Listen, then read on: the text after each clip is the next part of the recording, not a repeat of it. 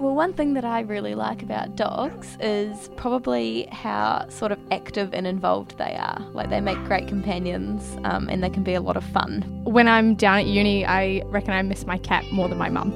I just love coming home to my dog. He's always really happy to see me, and it just makes everything, it just brightens up my day a lot. We had a cat named Auntie, this beautiful wee tabby cat, and she was just one of the most social animals I think I've ever come across. Because you can just go on missions with dogs and go running, go climbing or whatever, and the dogs will come with you. Wild. It's wild. Wild. It's really wild. Wild. Wild. Wild. So wild.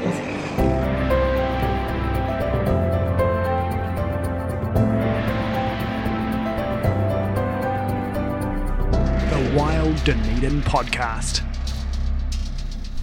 Cool. Nau mai, haere mai, ki te konei, ipurangi o Otipoti Mohoao. Hello, and welcome to this episode of the Wild Dunedin Podcast. Ko Taylor Davies Colley tōku ikoa. I'm a botany student at the University of Otago and just a general fizzer of the natural world. Kia ora koutou, ko Claire Tenay. I work as a Science Outreach Project Coordinator at the Otago Museum. Now, if you haven't stumbled across us before, this podcast is made as part of the Wild Dunedin Festival of Nature.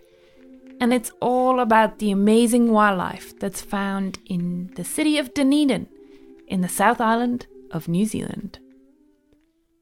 So, this episode covers what I think is a topic very, very close to people's hearts. They're cute, they're soft, they make great companions, and they like to fetch. Pets! Doggos! I love pets. I mean, I had a little doggy when I was 10.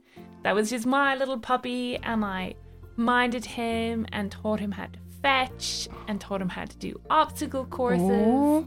He was so cute. He had these little brown eyebrows. But now, the house I'm living in now, we have a house cat. Ooh. He's like a big ginger cat. Professor Malcolm J. McFly is his full title. Yeah. He's quite very the esteemed learned. Career then. Very learned in begging for food. Yeah. But also he gives super good cuddles sometimes as well. They just do that, and it's proven that those are genuinely good, have health benefits, those cuddles. Yeah, I don't know, sometimes when I'm feeling sad, he'll just kind of come over and climb onto my lap and, just snuggle up, and he does this, he kind of rubs his face up against my face. He's so cute. Yeah, I mean, I grew up, my parents have always had cats, and they've still got cats now, so whenever I go home, I can just steal a few little cat snuggles, and actually one of our cats still prefers me, so whenever I go home, it goes from sitting on dad to sitting on me, and my dad actually gets really upset about it. Family wars. Yeah. They're just so cute, and they're just so loving, and pets, they really are just the best. It's just a shame they're murderers.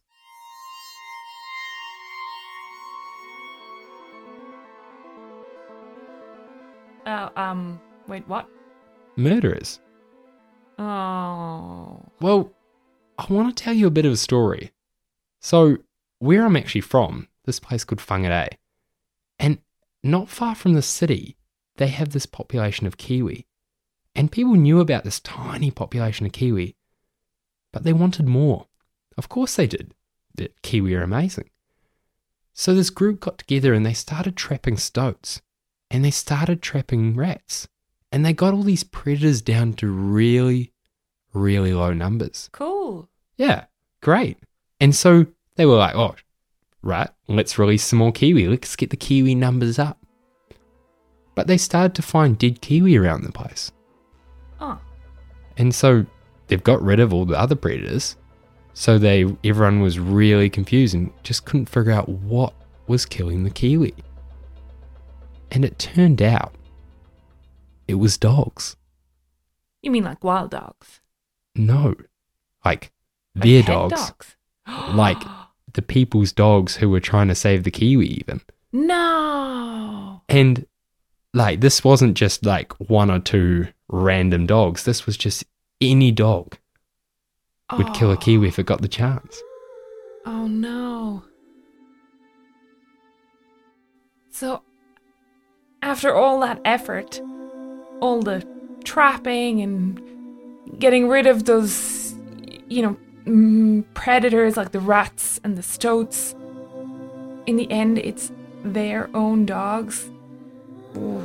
I mean, like we don't have kiwi here in Dunedin, but I guess it does make me wonder what might be going down between pets and the wildlife we have here. Yeah, well, we don't have kiwi, that's for sure. But we do have heaps of other amazing wildlife so close, even within the city, living alongside people. And of course, these people have a lot of pets, like the professor, just roaming around. Of course they're going to interact.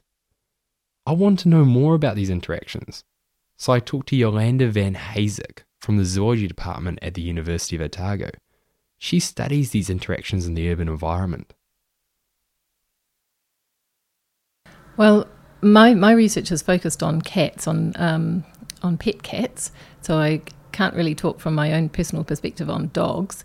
But just looking at cats, which of course is a really contentious issue, because as you say, the cats actually are very valuable. They're valuable companions, and it's been shown that they can make people feel really good. So we have to bear that in mind. But in terms of their impacts on wildlife, of course, cats kill wildlife. And do they actually have impacts on populations? The answer is probably, because there are so many cats, especially around cities. So people tend to underestimate, I think, the impact that cats have, because their own cat maybe catches one or two things and brings something back home, maybe once a month. But they have to remember that that the whole urban landscape is completely saturated with cats. There are lots of them. There's probably more than 225 per square K.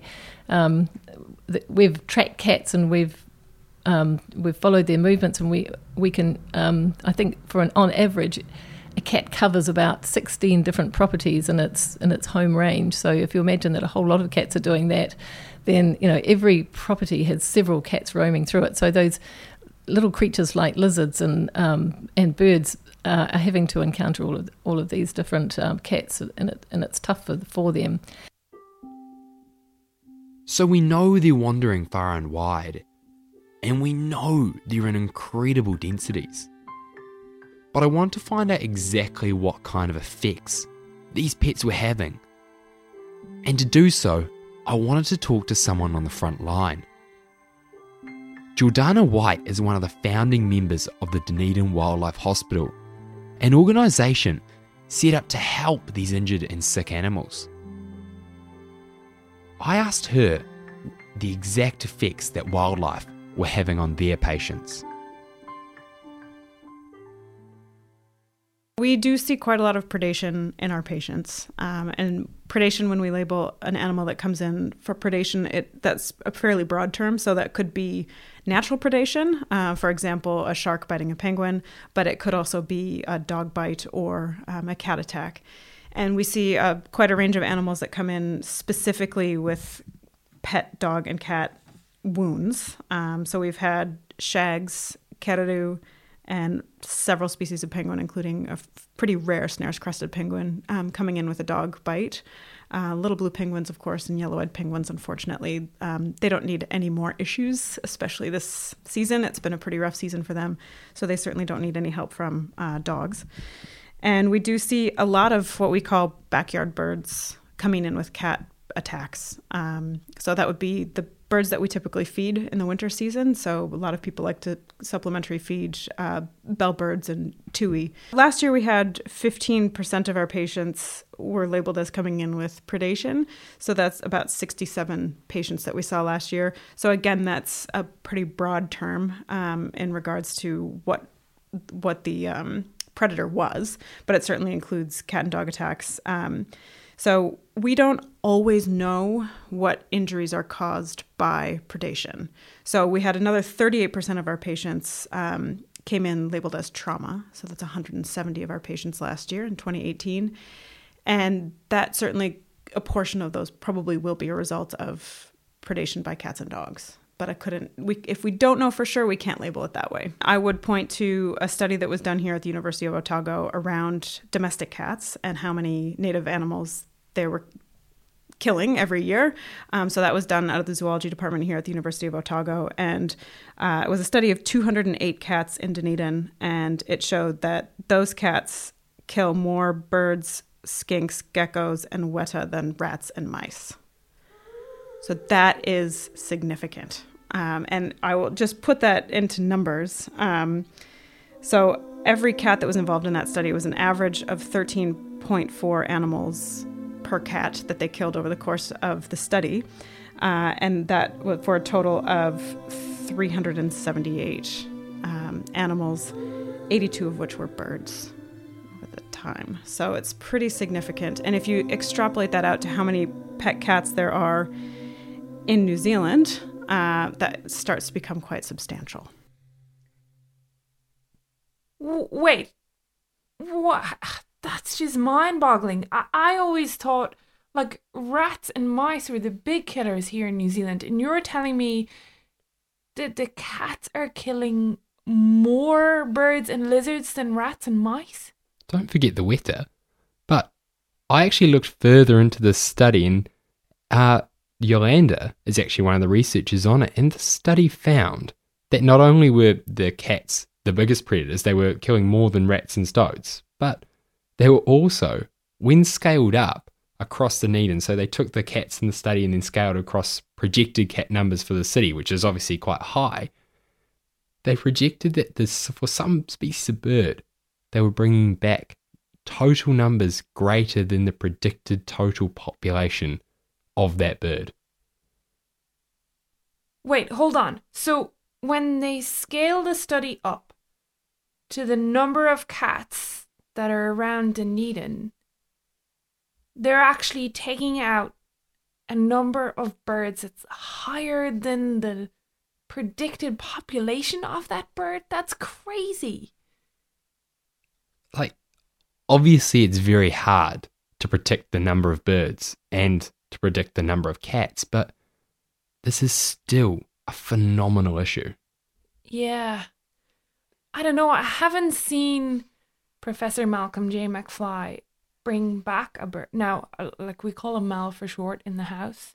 Maybe that's appropriate here. Yeah, we probably should get permission. Yeah, okay. I'll check with his people and just make sure. But I haven't seen Mal bring a bird back to the house, but I have heard him fighting in the night. And so there's definitely other cats around. And I guess, yeah, the study shows they're just wandering all over the place. And eating the birds in your backyard. No. Now, Jordana is also the chair of the New Zealand Sea Lion Trust, and she is incredibly passionate about the interactions between dogs and sea lions that can happen on our Dunedin beaches. Remember back to season 1? You told that story about how these awesome animals return to the coast? Oh, yeah. Yeah, that's such a good story. The story of Mum. We call it Was Keeping Mum is the name of the episode. We are just so lucky to have them back on our beaches. Yeah, they're so cool. And of course, the other issue is that people love beaches. And where people go, so do their four-legged friends. And so you can imagine there is going to be some conflict there. Well, you'd be surprised. It's probably a pretty big dog that's going to really harm a sea lion, but the level of disturbance that the sea lions experience from dogs is pretty high on our city beaches. So the sea lions, of course, they don't discriminate by beach. When they see somewhere they want to rock up, they're going to rock up. They don't care if it's St. Clair or Smales or Allen's, another, any of the dog beaches. And they, they're animals that spend a lot of time and energy foraging at sea. They don't have easy lives. They need their rest, and they shouldn't be disturbed by people's dogs going up and barking at them. And we see it all the time. It's constant, trying to keep people's dogs away from sea lions. And you get the same sentiment from dog owners who, of course, I think mean really, really well. But they say, oh, my dog would never hurt a sea lion. And you know what? That's probably true. But they don't realize how much disturbance is being caused to the animal by just being woken up in the first place and then being barked at. So it's just, we wouldn't like it if our neighbor came over and yelled at us while we were sleeping. So why are we letting our dogs do that to sea lions? And there is also a real concern from us at the Trust around dogs near sea lion pups. So certain times of the year, this time of year, in fact, in late summer and early autumn, the pups are often left on their own while mums are fishing. So they could be gone, mums could be gone for a day, sometimes more than one day if they're out on longer foraging trips. Those pups are really vulnerable. And it doesn't take a very large dog to hurt a sea lion pup. Thankfully, we don't have any instances of that anytime recently. It hasn't happened, but with the sea lion population growing in Dunedin, there will likely be more interactions between dogs and pups if we don't take control of that. Incredible, isn't it?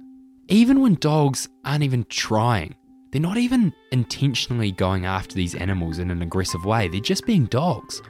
They can still harass sea lions to an absolutely critical level on our Dunedin beaches.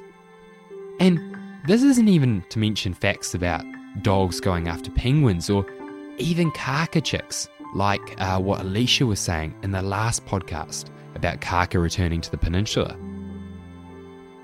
But cats can do some other things that aren't necessarily predation.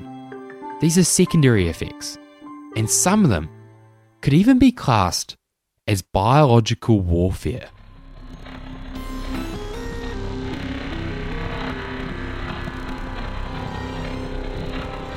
Something that people don't realize, and this was actually something that I just learned last year when the hospital opened, is that birds are actually very susceptible to bacterial infection that is caused by cat saliva.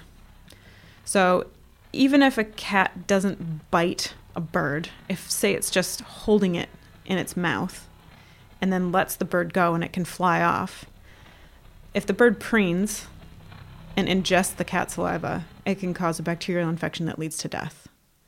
So people say, oh, I scared the cat away, or I scared the cat and the bird flew away, so everything's fine. That's not necessarily the case. So it's even thinking about it with knowing that, it's even more important to reduce those interactions in the first place. So we've had heaps of birds in hospital that don't actually have any wounds, but we have to treat anyway because we know that they've come into contact with the cat's mouth. The other thing that cats do is they create what's called this landscape of fear. So even if they don't kill something, they actually change the behaviour of the other animals that live there, because the other animals know that cats are in that landscape, and so it affects the way that the amount of time they spend doing things like collecting food. They might spend a lot more of their time being vigilant rather than engaging in other kinds of behaviours. They do spread disease, and probably the one that people are most familiar with is called toxoplasma. It's a parasite, and there have been incidences where native birds have died from catching this parasite, which is spread through cat feces, and also there's concern at the moment about some of our marine mammals like dolphins getting toxoplasma, and that's from cat feces that have washed out into the sea. And this is, I think, even more interesting, they can have an effect on human health too, because the toxoplasma parasite it's an interesting one. It actually burrows into your brain, so we have it too. We can get it. I think in some countries as many as 20% as much as 20% of the population is infected with toxoplasma. So normally toxoplasma is in what's called the intermediate host, which is a rat. And the final host is the cat. So the parasites are notorious for changing the behaviour of their hosts so that they can be passed on to their next host. And what they do to rats is they actually make the rats less vigilant, so they're more likely to be caught by cats and passed on to cats. So the rats indulge in what's called more risky behaviours. So what's been found in humans is the same thing. So humans that have this bacteria also are more inclined to engage in risky behaviours. So they're more inclined to be impulsive. They're more likely to be involved in traffic accidents, for example. And it's been associated with various sort of mental diseases like depression and super aggression, and even there's been an association with schizophrenia. So toxoplasma actually has quite serious implications for human health as well as marine mammal health. I'll never be able to look at Mal the same way again. Mind-controlling bacteria? Oh. Ugh. Yeah, I mean, really, truly, cats, including Professor McFly, are really not good news. Oh, come on. He's so cute. He's so fluffy. And there must... Oh, no. Hold on. I mean, rats and mice, okay? Big problem here in conservation in New Zealand. I hear it all the time. And surely, like this is why people get cats and dogs in the first place, to keep mice and rats away. So surely the professor is out there, limiting the numbers of mice around. Isn't that a good thing? Yeah, it would be a good thing. But I did ask Yolanda about that. Well, it certainly affects them. Like, it's been shown really recently in some research in the US, for example, that this landscape of fear affects rats. So, and the purpose of that particular bit of research was to question this idea that cats control rat populations, because one of the arguments against controlling cat movements is that we'll have an explosion of rats, and the rats will actually have a worse impact on native species than the cats would. And this is a really pertinent question.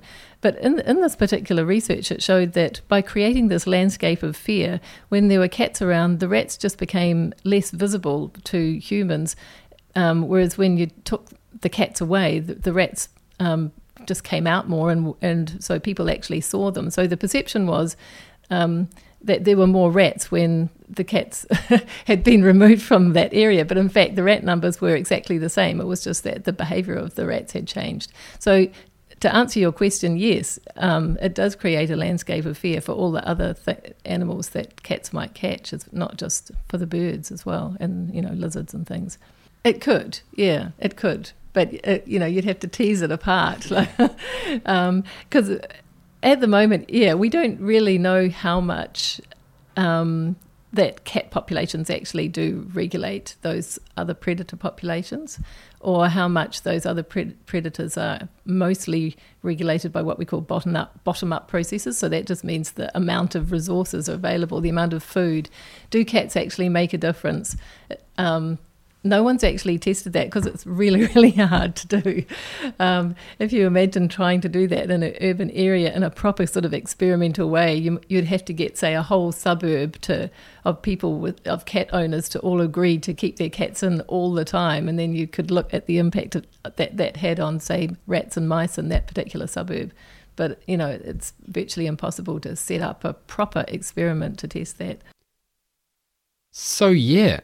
The whole cats control other mammals thing, it isn't really that clear. And Jordana did kind of say that dogs can indirectly kind of help wildlife, since usually it's people walking dogs who find injured wildlife like penguins for them. But it is kind of clutching at straws to find positives here. Oh, okay, so our dogs are stressing the sea lions on the Dunedin beaches. Cats are just killing wildlife left, right, and centre, like Terminator style. But, we can't be the only ones dealing with this. Surely not. Like, there are pet cats and dogs all over the world. Yeah, and I asked Yolanda about this. How does New Zealand compare? Well, it's definitely a worldwide thing, yep. So there's been quite a few studies done in different parts of the world that are talking about the problem of cats. Like they're really concerned in the US and in Australia. Of course, Australia has lots of these little native cute mammals that cats catch, with nice little names like bilbies and things like that. But so in fact it's more complicated in Australia. I mean, at least in New Zealand we don't have all these little native mammals that we have to be concerned about. But in Australia they're actually a little bit ahead of us in terms of thinking about cats, and the general population are much more open to keeping their cats inside, or just accepting that their cats need to be confined. In some places in Australia, there are local bylaws that mean that the cats have to be confined all the time. This just keeps getting worse. What do I do? What do we do? Like, I love Mal, but I love wildlife, I make a podcast about it. It's really tricky. We know that cats and dogs do an amazing amount of good for a lot of people. And they are more than just pets to some people. They have real positive impacts in people's lives. And people are really crazy about them. I mean, maybe it's just the mind-controlling bacteria, but it seems like they really rule the internet and our lives. Well, yeah, I mean, cats have ruled the internet for years. So many good memes.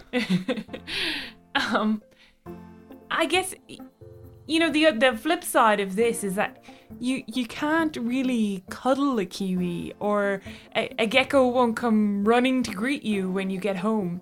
And pets fill a role for a lot of people that native wildlife just can't do. But what do we do? Do we have to choose? Because I worry that that's going to be an impossible decision for some people. But, I mean, from what Yolanda and Jordana have been saying, if they're as bad as rats and mice and preying on native wildlife, then this is a huge issue. Well, that's one of the interesting things, is that cats aren't even included in Predator Free 2050. We know the damage they can cause. We know it's comparable in a lot of cases to other introduced mammals. Are we just giving them a free pass because they're cute? Hold on. Are you advocating that we trap cats and dogs to save wildlife? Are you saying that Mal is a predator that needs trapping? Do I need to keep him away from you? No. I mean, how do you even suggest that? I just think that is maybe the point. That this is not about broad-scale predator control or community trapping projects, predator-free islands. We don't want to go down the road of battle for pet owners versus non-pet owners. And there are some things we can do that can make things better. Yeah, I mean, there are some people that do really hate cats, but they are definitely a minority, a really small minority, whereas a lot of people are crazy about cats. And it's not difficult to understand why, because they're beautiful creatures and they're often, lovely companions. I think confinement is, the best solution. Of course, we have problems with stray cats. As long as we keep cats as pets, then people will be abandoning their cats, and stray cats are a real problem. So I think we need to think more about controlling stray cat numbers. At the moment, there's a lot of opposition to actually, killing stray cats, and even if it's done humanely. But a lot of these cats are living miserable lives, and trap, neuter, return programs improve the welfare of the cats in those cat colonies, but of course they don't address the problem of disease spread and also of predation of other species. Because I think if we keep our cats inside, or if we keep them even in our properties in runs, and also there are sort of cat-proof fences that you can fit to the top of your fences that have sort of roller things that stop your cats from jumping over the top, then we can still have our cats and enjoy all the benefits we get from having cats and all the companionship. And I think that would still help wildlife. It won't help the wildlife that's in your garden, but it would help wildlife that's outside gardens. And I think also it would be more fair on the people who don't have cats, because there are more people who don't have cats than do have cats. And a lot of those people are trying to do things in their own gardens to support other kinds of wildlife, and it's really frustrating for them that they have no control over the fact that other people's cats can enter their gardens and undo all of the good that they've been trying to do to bring birds and lizards into their gardens.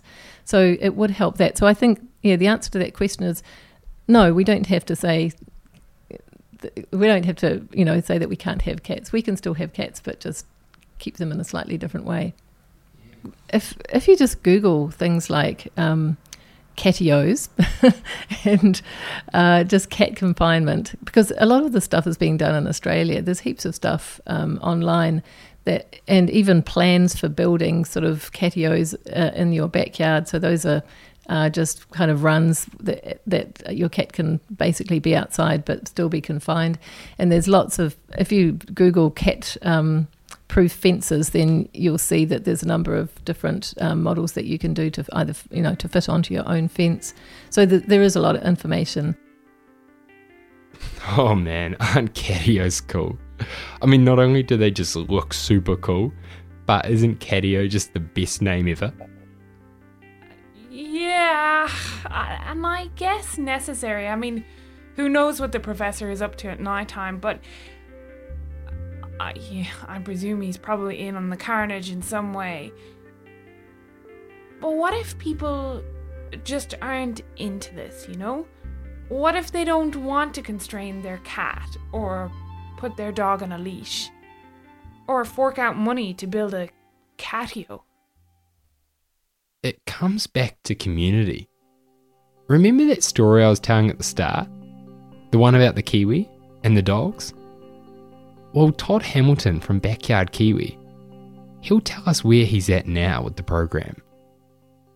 Somewhere like the Whangarei Heads, we've got 3,000 people, probably got well over 500 dogs.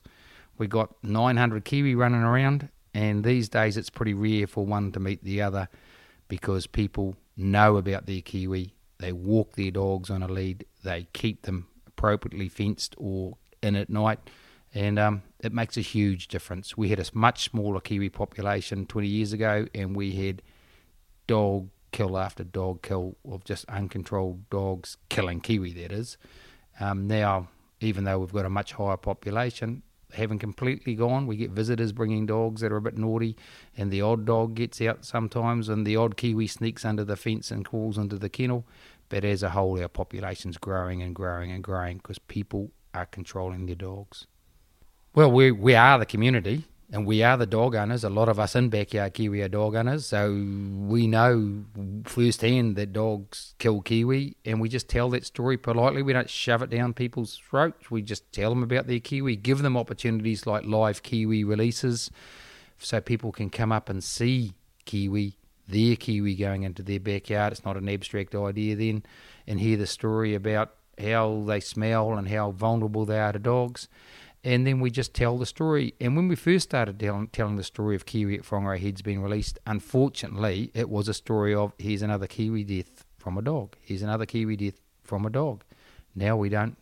Now we can tell the story. It's much more positive. So I'd like to think we're pretty proud.